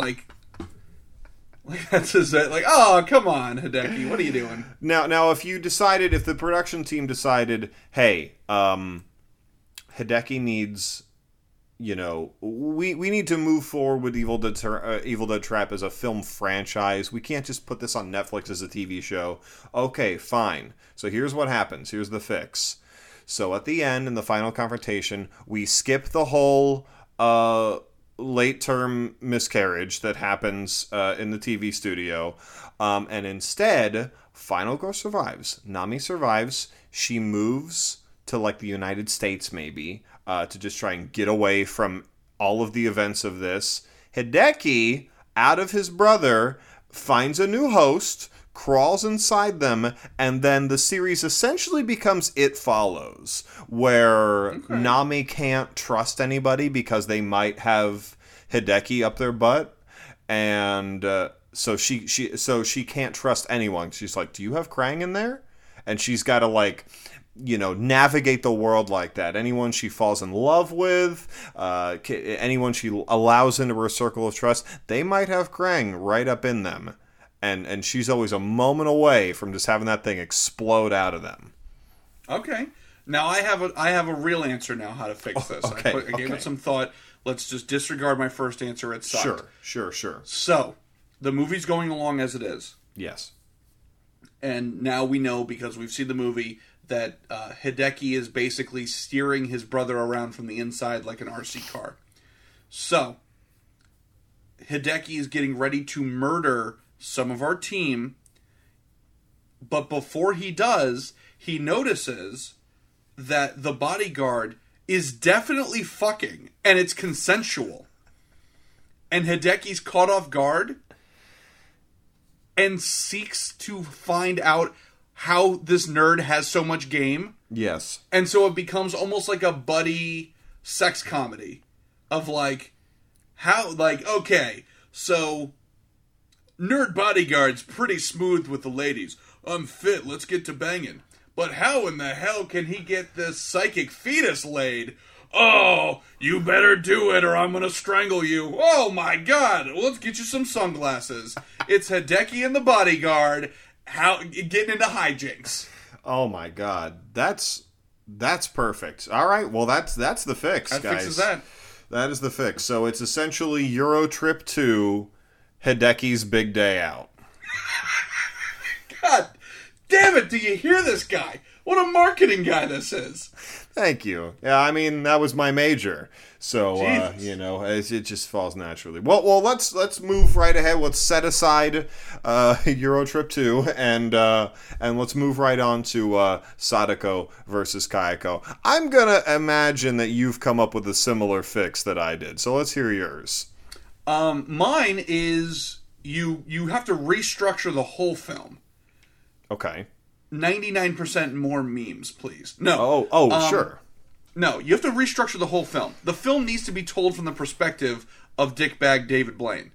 Because A, he's the most interesting character. B, he's the most competent character, obviously, with the exception of the plan stopped working and I can't explain why. But you make him the center of the film, and then it comes across his desk that in the same town that the Grudge House is in, the VHS tape has been spotted, and there are these two girls who are cursed. Then he is sort of the driving force as to trying to figure this all out. Maybe he's been chasing Sadako for a while, and this is like his haha. And I've also got this Grudge House I got to take care of. I'm going to bust both these ghosts. That would be the way to properly fix this film. Because even on YouTube, you can find a video that's like, quote-unquote, the best scenes from this film. And there's literally no character talking. It's just the death scenes from the ghosts. And like I said, it's labeled as the best scenes. That's a problem. If your best scenes in your movie don't involve your human characters whatsoever, that's a problem. So that would be my fix, is center it around David Blaine, give some explanation about who the fuck is his assistant who's blind, who's also psychic, give some explanation to him. You can basically ditch the professor, which I had some lines written down that I forgot to talk about. The professor sounding like David Lynch when he was like, I'll transfer it to DVD! And also, I've always been stupid from our main girl. I thought that was a really great line that could go on a t-shirt. Yeah, no, that was great. I do think there is a legitimate problem, and you see this a lot with Freddy vs. Jason as well, where how do you make a film where literally the only reason that someone has paid admission to it is to see these two characters fight, and how do you just make an hour and a half out of that? Because all they want is to see the characters fight. They don't care about the victims, really. Yeah, this is very similar to like King Kong versus Godzilla. Nobody's here to watch the political climate change from these human characters. We came here to see the monsters punch. Yeah. So, now that said, they say that Infinity War is the most ambitious crossover of all time, but I think the real fix is to make this movie the most ambitious crossover of all time, okay? So, here's the movie. Sadako versus Kayako versus Jason versus Freddy versus McGregor versus Road Rules. Okay. All right. Okay. So, imagine they're all on an island together. There's some kind of elimination challenge every night. Somebody's getting voted off the island. Sometimes it's a physical challenge. Sometimes there's like some kind of emotional aspect to it. You know, you've got like the confessional styles where, you know, Freddy's in there saying like, I just don't think Sadako's a team player, bitch. And honestly, Conor McGregor, UFC champion Conor McGregor, I think would be a great addition to this, and he'd win every physical challenge. So, True. So you take all the Road Rules team as well. They're in there. It's just one season of them, or like the best of, or whatever.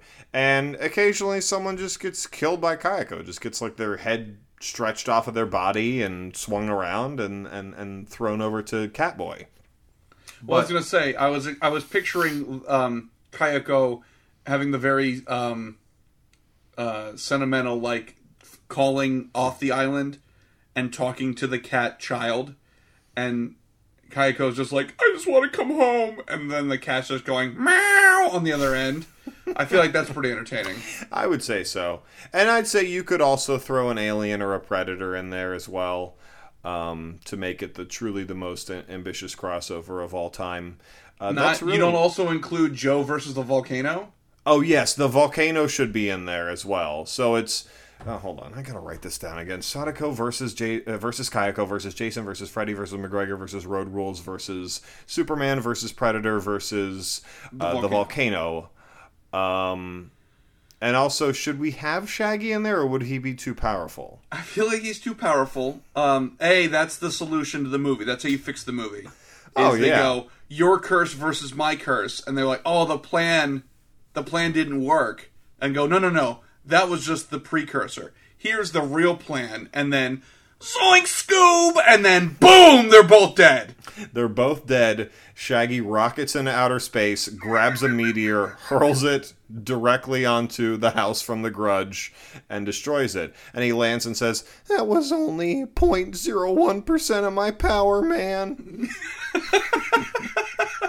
What a horrifying demigod. It really, truly is. I was going to say, if you want me there for your movie, your Versus movie, all you got to do is when the Road Rules season pulls in, instead of the Road Rules van, just let them come in on the Green Goblin truck from Maximum Overdrive, and I'm there day one. That's all I need. That's true. I mean, come on, Zach. Is BB in this movie? That's the twist at the end.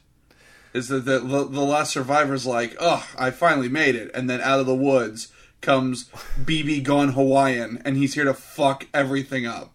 Do you think that BB could beat Shaggy?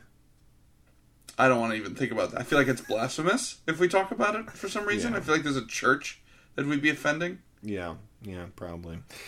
Well, right. I think we can all hold hands and agree this is a very, very stupid show that we make. I think we can all agree on that.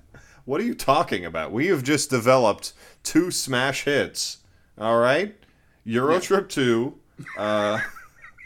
Hideki's Big Day Out. Hideki's Big Day Out. The greatest name for a movie, by the way. Not yes, for nothing. Thank you. I'm making a shirt that says that. And then the most ambitious crossover of all time since Infinity War, Sadako versus Kayako versus Jason versus Freddy versus McGregor versus Superman versus Road Rules versus Predator versus the volcano. Versus X versus 7. Yes. Yeah. Okay, great. Well, I think we've successfully fixed these films today. That wraps that up in a nice little package. Excellent. Well, thank you again, everybody, for joining us for another episode of Frightful Failures. Yes, as always, feel free to follow us on any social medias. We've been posting more content on Instagram and Twitter, as well as another episode of Pinhead's Enamel House is on the way. Ooh, yeah, as well baby. as some new merch being dropped on Fully Gimmicked as we speak. What do you got going on? What are you plugging right now? Where can people find more of your more terrifying Asian women with long black hair? We just released a one-of-a-kind Scary Sue Young collectible, and we're going to be doing more merch there and doing a lot more one-of-a-kind things. We're actually considering putting together like a punk vest of a wrestler of your choosing. Fully Gimmicked got all kinds of stuff on the hopper right now. As for me, mostly just professional wrestling, much to the chagrin and shame of my family. And February 16th... Are you going to have to commit seppuku because of the great shame you've brought on your family? February 16th, Punk Pro Wrestling, Gulfview Event Center. Google it. Thank you guys so much. As always... stay tuned for another installment of Team Viper Ghost Patrol. Zach, I love you. For T and Guignol, I'm Zach Romero. Thank you for listening to Frightful Failures and continue circulating the tapes. In our world, hidden underneath our very noses, are horrors the likes of which we could never imagine. Bloodthirsty beasts, ancient demonic entities, and inhuman abominations plague the world of the living. Luckily, keeping us safe from it all is Team Viper Ghost Patrol. Starring Red Viper, retired luchador and the team's de facto leader, Blows in Cincinnati! And then flex. Dr. Xavier Cobblepot, a man of science and action and science. Science is not racist. It is the future. Jeffy, half woman, half beast, and 100% badass. I get the crappy jobs because I'm the failed monster. And Lowe's, a man of limited supernatural abilities and unlimited perversion. Oh. Yeah, thanks, man. That's wonderful. And then I just had to walk away. Join these 4 monster hunters as they travel the world in search of the strange and unnatural. If you've got a problem that defies explanation, then you better call Team Viper Ghost Patrol. Previously on Team Viper Ghost Patrol. We'll stay with them for now, while you begin the process of maybe waking her up and beginning to explain. I imagine it goes a little something, hey, you gotta wake up. What the hell was that thing under your house? So we got our A-team that was building the machine to begin with, are back out at the machine, and Jeffy is going to communicate by, looking... Magic. Observe another time or place. So we were going to look at the time of the attack. you're seeing things through the eyes of this little girl. And you see this massive shadow appear over the lake. You turn, and what you see is a 7-foot-tall patchwork creature. In the words of Yukon McGillicuddy, classic Romanian wrestler, let's go check out that fucking castle. And as you come up to this ancient-looking castle, this Gothic castle, you see it has a modern security system built into it with an intercom at the gates. So, I put on my Viboro mask and my sock. Yep, and we are going to check if whoever answers this is a fan. Is a fan. The gentleman that you met over the intercom approaches you and introduces himself as Dr. Edward Bisengold. You said that you were in town for the wrestling festival? That's right. And how did you hear about my humble work here? We heard, pray tell, of an unusual specimen around town, and we happened to see one for our very own eyes, what I think is the science term, and Xavier, correct me if I'm wrong, a rape ape. A what? A rape ape. Please don't say that word again. Apicus. Yeah. Oh my gosh. That's a scientific term. Okay. Dr. Eddie, would you happen to know anything about that? Gosh, I mean, I'd be happy to take you around my lab here and show you that all I'm working on are just sources of free energy. I'm just going to start walking around and exploring the place. Sure, that worked great last time. This time, I'm going to follow. I found the computer. I'm trying to investigate, crack the code, get in there, see what this guy's been working on. There's some shady stuff going on here. Sure. Let's try to hack into it by hand. So you find this file, and you know that whatever you've done in this computer, it's going to shut you out in just a few seconds. So you really don't have the time to click on one of these files. One of them says Vladescu Tragedy, and one of them says Power Outage, ? We're going Vladescu Tragedy. Vladescu Tragedy. So you click on it, and you quickly skim through, and here's what you see. Workers Vladescu, fire, tragic, couldn't save them, my fault, tragic, computer shuts you out. Now, Romanian WrestleFest, Part 5. All right. Well... So let's cut back. So Jeffy's haggling with a worker over medicine. Oh, that's right, you rolled. Okay, that's right. So you're headed back. So you're like almost up to the castle at this point. They've already opened the gates, and he was so obsessed with the boner. The boner, but also Red Viper. He didn't even close his gates again, so you're able to just like pretty much walk in. So you're like almost up through the doors and into the building here. So we're cutting back to our buddy Red Viper, who's hanging out. Willie Nelson. I'm telling you, this song had everybody in it. It's gonna blow your mind when you finally get to see this. You're lying. Willie Nelson? I'm telling you. Is he in the video? Yes, and the boss and everybody. I'm telling you. They're not in the video. They're backup dancers? No, not dancers. No. They're in Captain EO? No, not. How do you know about Captain EO? You know who's in Captain EO? Doug Benson. Do you know him?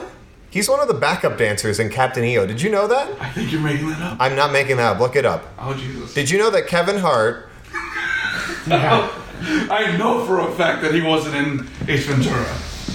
I know that for a fact. Okay. Anyways, Okay, so that's amazing. By the way, where did your friends go? Oh, they had to go to the bathroom. Good bathroom. Together? And they communicate that way? Would you rather someone just wander alone to pee somewhere in your castle? Gotta use the buddy system. They have the buddy system here in Romania, right? Sure, but my restroom is just like a single occupant restroom. So if they went in there together, is there chicken fighting in Romania? We travel as a team. Yes, we travel as a team. Oh, I think I heard him. We piss as a team. Wow. The team pissers. You can't cross the streams though. That's You have that movie here too? That's great. I'm American. Oh, that's true.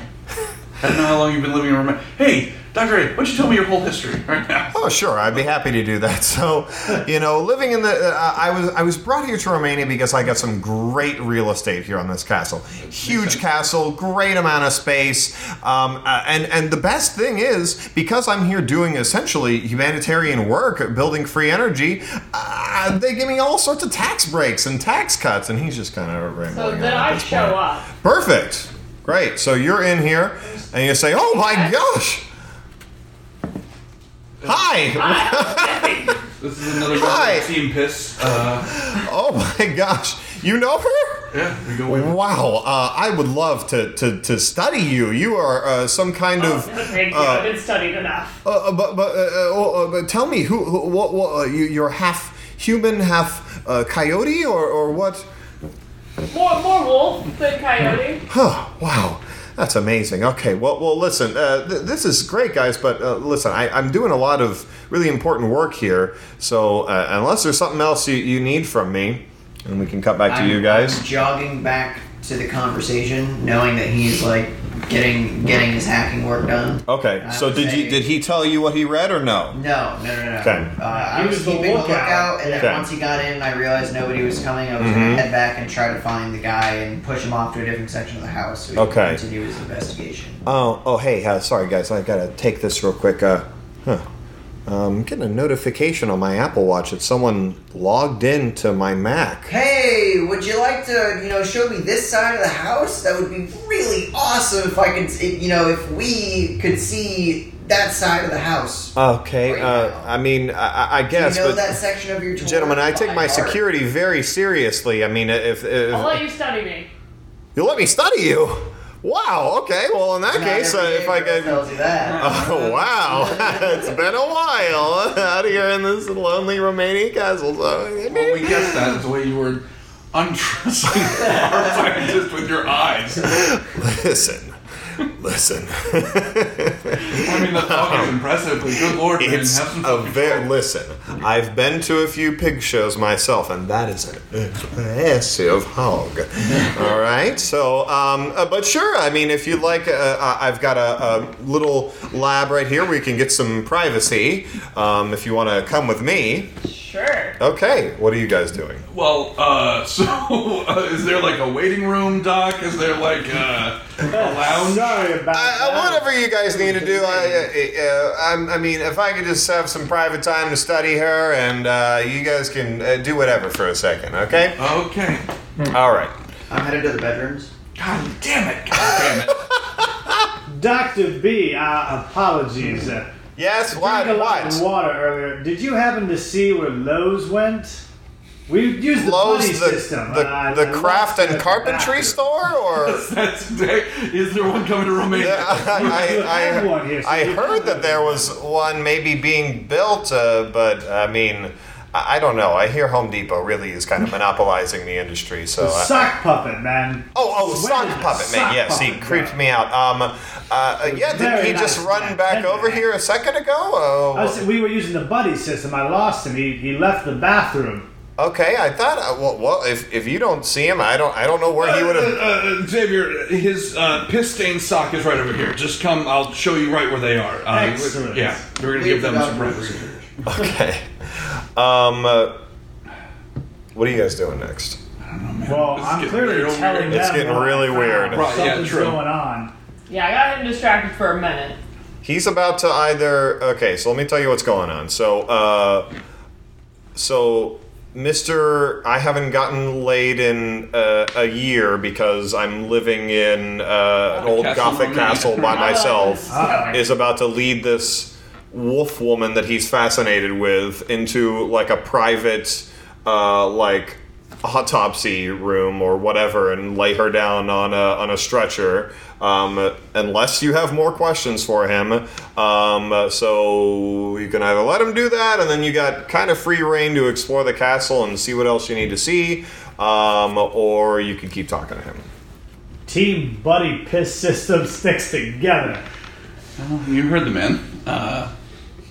So I assume Xavier gives like a quick rundown of like, hey, here's some weird stuff that I just found out. Now are we going to just approach the doctor with this stuff? Well, can I roll to manipulate so I don't get taken into that bathroom? Well, sure. He's not a rape ape, so he might. He's not a rape ape. He may have rape. We know that much. Yeah. I'm starting to get where he's going. He's certainly weird, and it may get a little funky, but I mean, he's You're telling like me we can't trust a scientist who started by meat gazing for the first 4 minutes? You're telling me he's not trustworthy? You guys are the ones who walked into his castle fully popping one. All right, he didn't come into your hostel. That's true. You know, with a because there wasn't anything interesting there. So. Yeah, that's right. Okay, so you want to manipulate right now then? Yeah. With the end goal of what? Just stalling for time, not getting dissected. I mean, preferably not getting dissected, and you know. He won't dissect you. So he. Okay, so you want the honest answer? He probably would take you in, and it'd probably be like a really uncomfortable scene where he kind of just pokes and prods at you, and maybe just like occasionally like brushes a nipple. Presumably, you have 6 nipples because you're half dog. That's true. And he's like, oops, you know, and it's really awkward for probably both of you. What is this game that we're playing? I don't know. The creepiest game of How do I get out of Operation. this situation? Can I manipulate it to make it Sure, less creepy? yeah, you can. Oh, it's gonna be bad. Feel it. All right, so he's taking you in. The door is closing to the private operating room. He Sons of bitches. closes the curtains to that room there. Well, he's distracted, so there's He's that. distracted. Yeah. He's touching all I'm gonna 6 roll to nipples. investigate, try to find as much as I can, like what happened here or what is being concealed here. Great. So you're investigating a mystery, yes? Yeah. Okay, so that's a good roll. So I would say at this point, you notice in one of the far corners of this castle, like a flickering of a light. And this seems odd because this isn't your typical horror film setting where everything's flickering. This is a super neat laboratory. Everything's clean, everything is powered on perfectly, so this seems very odd that there's just one little section where you're getting like a flickering light, and there's also maybe a computer monitor around that area that's sort of glitching out a little bit as well. Well, now we've got some more time. I'd like to fashion a device to get into his system, really poke and prod. Sure. And you know that he has an alert, so you can know probably this. figure out He a is way to definitely get going to get an icon on his Apple Watch if you do that again. But, I mean, He's pretty distracted right he's now. very distracted, yes. So what? I imagine it would be a small device. We got something. I don't know. Here, you get to pick Just, some stuff about it. slip Okay, it- what exactly do you want it to do? Well, let's do. 'Cause I don't think I would have one on me. Let's say I want to crack into his system again, transfer over as much data as I can onto a advanced USB drive. Okay, so essentially, yeah, so transfer all the data you can that's relevant to this mystery Yeah. onto I'm a not device on that there you just- can access. Yeah, I'm not casually like, let Okay. me check this. I just plug Okay, it in. just plugs boom. in and just gives you everything. Okay, so in that case, it won't be very reliable, and it's going to cost a lot of money. Damn. And require an enormous amount of power. So do what you will. All right, power we can get. Money is all around He us said- about the castle. He said it's not reliable. It's not reliable, requires a lot of money and power. Costs a lot of money. By a lot of money, can you mean like a lot of expensive material? Well, as I said, money is sort of, fluid in this game, but I would say it's going to cost pretty much all the money you have on you. So if there's something else in this mystery that's going to require money, you're going to be tits up on that. All right. So if you choose to keep that one. Because you can't swap around. This is true. As far as it not being reliable, that's the one I was concerned about. Yeah, right. Or you can skip it all together and we can figure out a different plan. I don't know. We don't have a lot of time for this. We need to get some data off of his machine. So let's swap that it won't be very reliable to requires a successful use of magic as part of the construction. So you'll roll for it. Yep. And we got 7 plus, I use my sharp, plus 2, so 9. Okay. So it's a fairly effective roll on that. So, great. So we've got our use magic. So that's proceeding. You've pretty much taken all of the cash in your wallet and just stuffed it into this machine you're making for some reason. I was thinking, can I just like put it in like the the scientist's drawer on his desk? Like, listen, sorry, you take this, I take a bunch of That's true. Like, sorry, Yes. I'm just taking these, but I'm There you go. That makes much more sense. So you're stuffing all of your cash on you into the doctor's drawer and just taking all of his supplies. And you've conjured some magic to make this machine.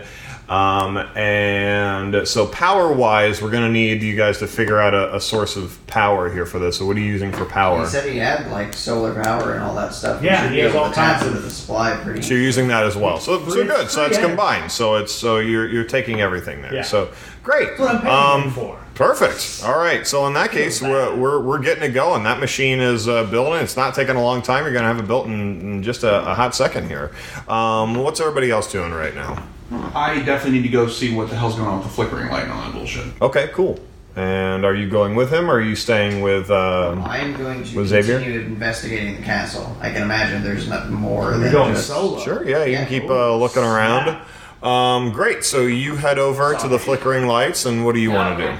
Well, I want to, I guess, investigate a mystery, I guess? Let's see. Yeah, I think. Okay, so you're going to investigate a mystery. I don't know. Because read a bad situation, the questions for that apply a little bit more to the situation, but... Like I said, you're not really worried about the questions in particular? No. Okay, then let's just investigate. Successful rolls, I'll just kind of give you what you need to know. Okay. For the most part. Plus sharp, which I don't think I'm terribly sharp. Well, I got +1. Who's with you? Nobody? No, I just wandered on my own. Sucks. Yeah, I'm terrible at this game. But I just leveled up, so that's good. Because I keep shitting the bed on rolls. All right. So, by the way, I wish we would have established this earlier, but I mean, I wasn't sure if we wanted to give you guys walkie-talkies or something to communicate when you split up quickly, or if you just prefer to have it where you have to do something extraordinary in order to get a hold of each other. I mean, I have a cell phone. That's established. That's true. Yeah. I don't know where. Do you all have cell phones, or we're all pretty standard. I was going to say, yes. Yeah. We're from America. It's the 20th century. Yeah. We're in Romania, so they may not have the best technology. Yeah, definitely some pretty bad reception. They're getting 90s sitcoms in this, so real spotty on that. Do we all have like Sprint and we can just use the walkie-talkie feature? That could be possible, yeah. Mobile, that's what it is. Oh boy, yeah, you got a paper text or something. Where you at? Okay, so let's cut back to Jeffy with Ed. So things are getting real weird in there. What would you like to do? Can I possibly is there any more information to get out of him? Would it be worth it? Could be. Ooh, sneaky. Slipping it. What do you know right now? Did anyone tell you anything? Did any of your It teammates? happened pretty fast. So Yeah. no. It did happen pretty quick. So they didn't tell you anything? I'm just getting like uncomfortably studied. Okay. I was gonna say, what if you do your? Well, you have a slight advantage to, him being as, as Google eyes as he is right now. So, if you want to roll for something, please feel free. Okay, what would I roll on this? Could I try to manipulate him to get information out of him this time? Yeah, for sure. I mean, what's happening is already happening. Yes.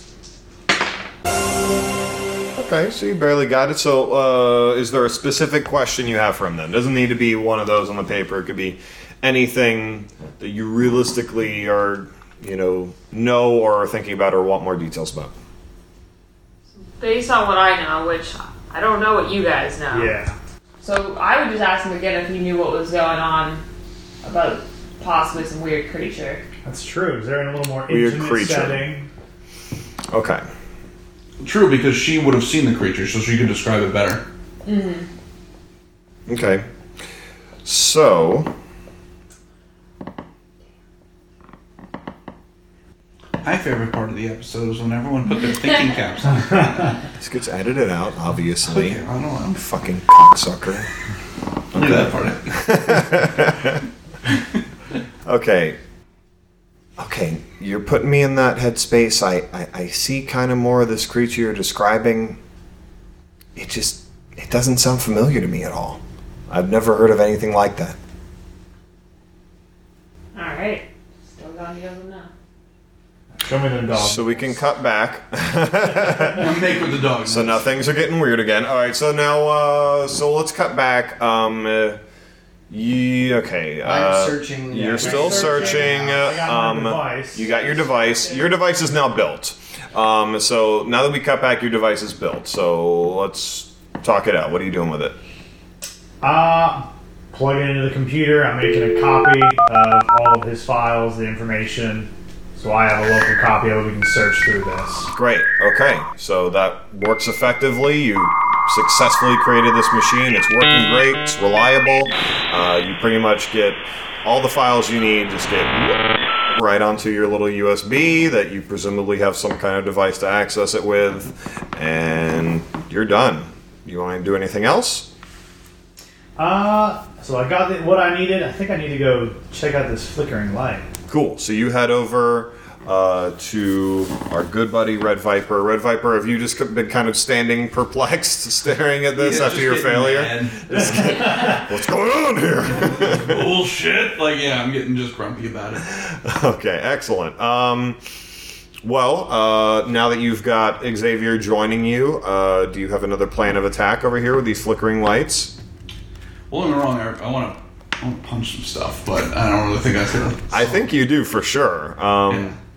So what now, would you like to said do? it's just a light and just a terminal, little computer thing, or is there a door, You're pretty much. It is the light. It is a terminal, and then there's a high window around there that you can't quite reach. That you'd like to look out of. You cannot reach as yourself. It's probably 7.5 feet high or something.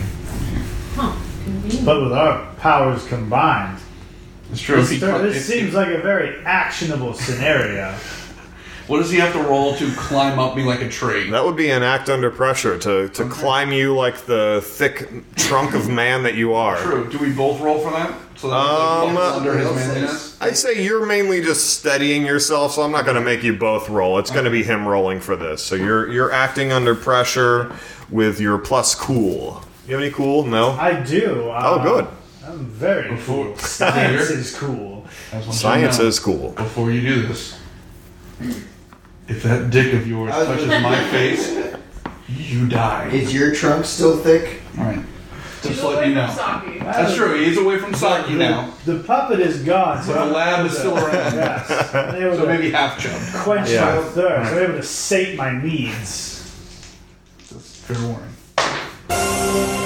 That's perfect. So not only do you clamber up him, you do like a backflip and just perfectly land on his shoulder. And you look out the window. It's kind of beautiful. Your view from up here is the whole village from up high on top of this hill. You see down below, the closest house to you, very close to the castle, has a cow pasture out back. You can see the wheat fields of the Serban home, and presumably inside there, the weeping Nikolai with his dead rape ape. Dead kid, dead ape, wife left him. Boom, mystery solved. Pretty much. Fuck him. He summoned a rape ape on us. So, yeah. And then cheered Oh, yeah, you guys didn't do anything to deserve that. No, we were so not offering 2 tickets, motherfucker. I told him that everything was going to be okay. He chose not to listen.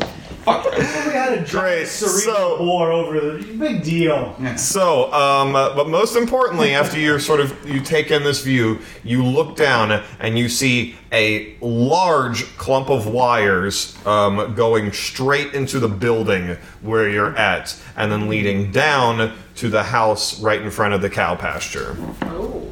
Ooh. Science dictates. We investigate. Did I find anything in my meandering? You did not. By the You way, found his panties. I'm anytime. most of the time. Are you? So you're just like worn out. Oh, okay. Oh, it's a light jog. It's like just a light jog. Middle-aged mom jog. Yeah, exactly. A power walk. Okay. But he ran marathons and marathons. That's good. Okay, so you're not worn out. No. Okay. All right, that's good. Doesn't even sweat. And am I out of my situation? You can now. These guys have figured out their thing. So what are you guys doing next? So I think it's go sneak around time. Let's go check this shit out. Check what shit out? The fucking wires The and all wires. that shit, and the weird outhouse with the fucking kick-ass internet access or whatever bullshit's going on over there with the cow pasture. You said there was a shed, cow pasture, wires going into it. It's a I don't recall saying any shed. It's a Little home. shit box. It's a home very similar to like all the homes. The Serban home, this home you looked at, the home of the mayor. They all look pretty similar. They're about the same size. Life here. We have all of his files. I need to get to a terminal so I can look at these. Up to you guys. You can either go look at the files. Presumably, you have some kind of gadget there, Doctor. That Did he can... get in the limo and check it out? Yeah, sure. You got internet access in there. Oh, Excellent. Wi-Fi Are you guys just leaving Jeffy to her fate Well, in no, there, that's the or? thing is I'm planning on banging down the goddamn door and being like, all right, you've had your fun, let's go. Okay, great. And then have we corralled Lowe's as well? I imagine Lowe's was just sort of jogging and doing his wind sprint, so we were like, all right, we found it, we got a lead, let's go.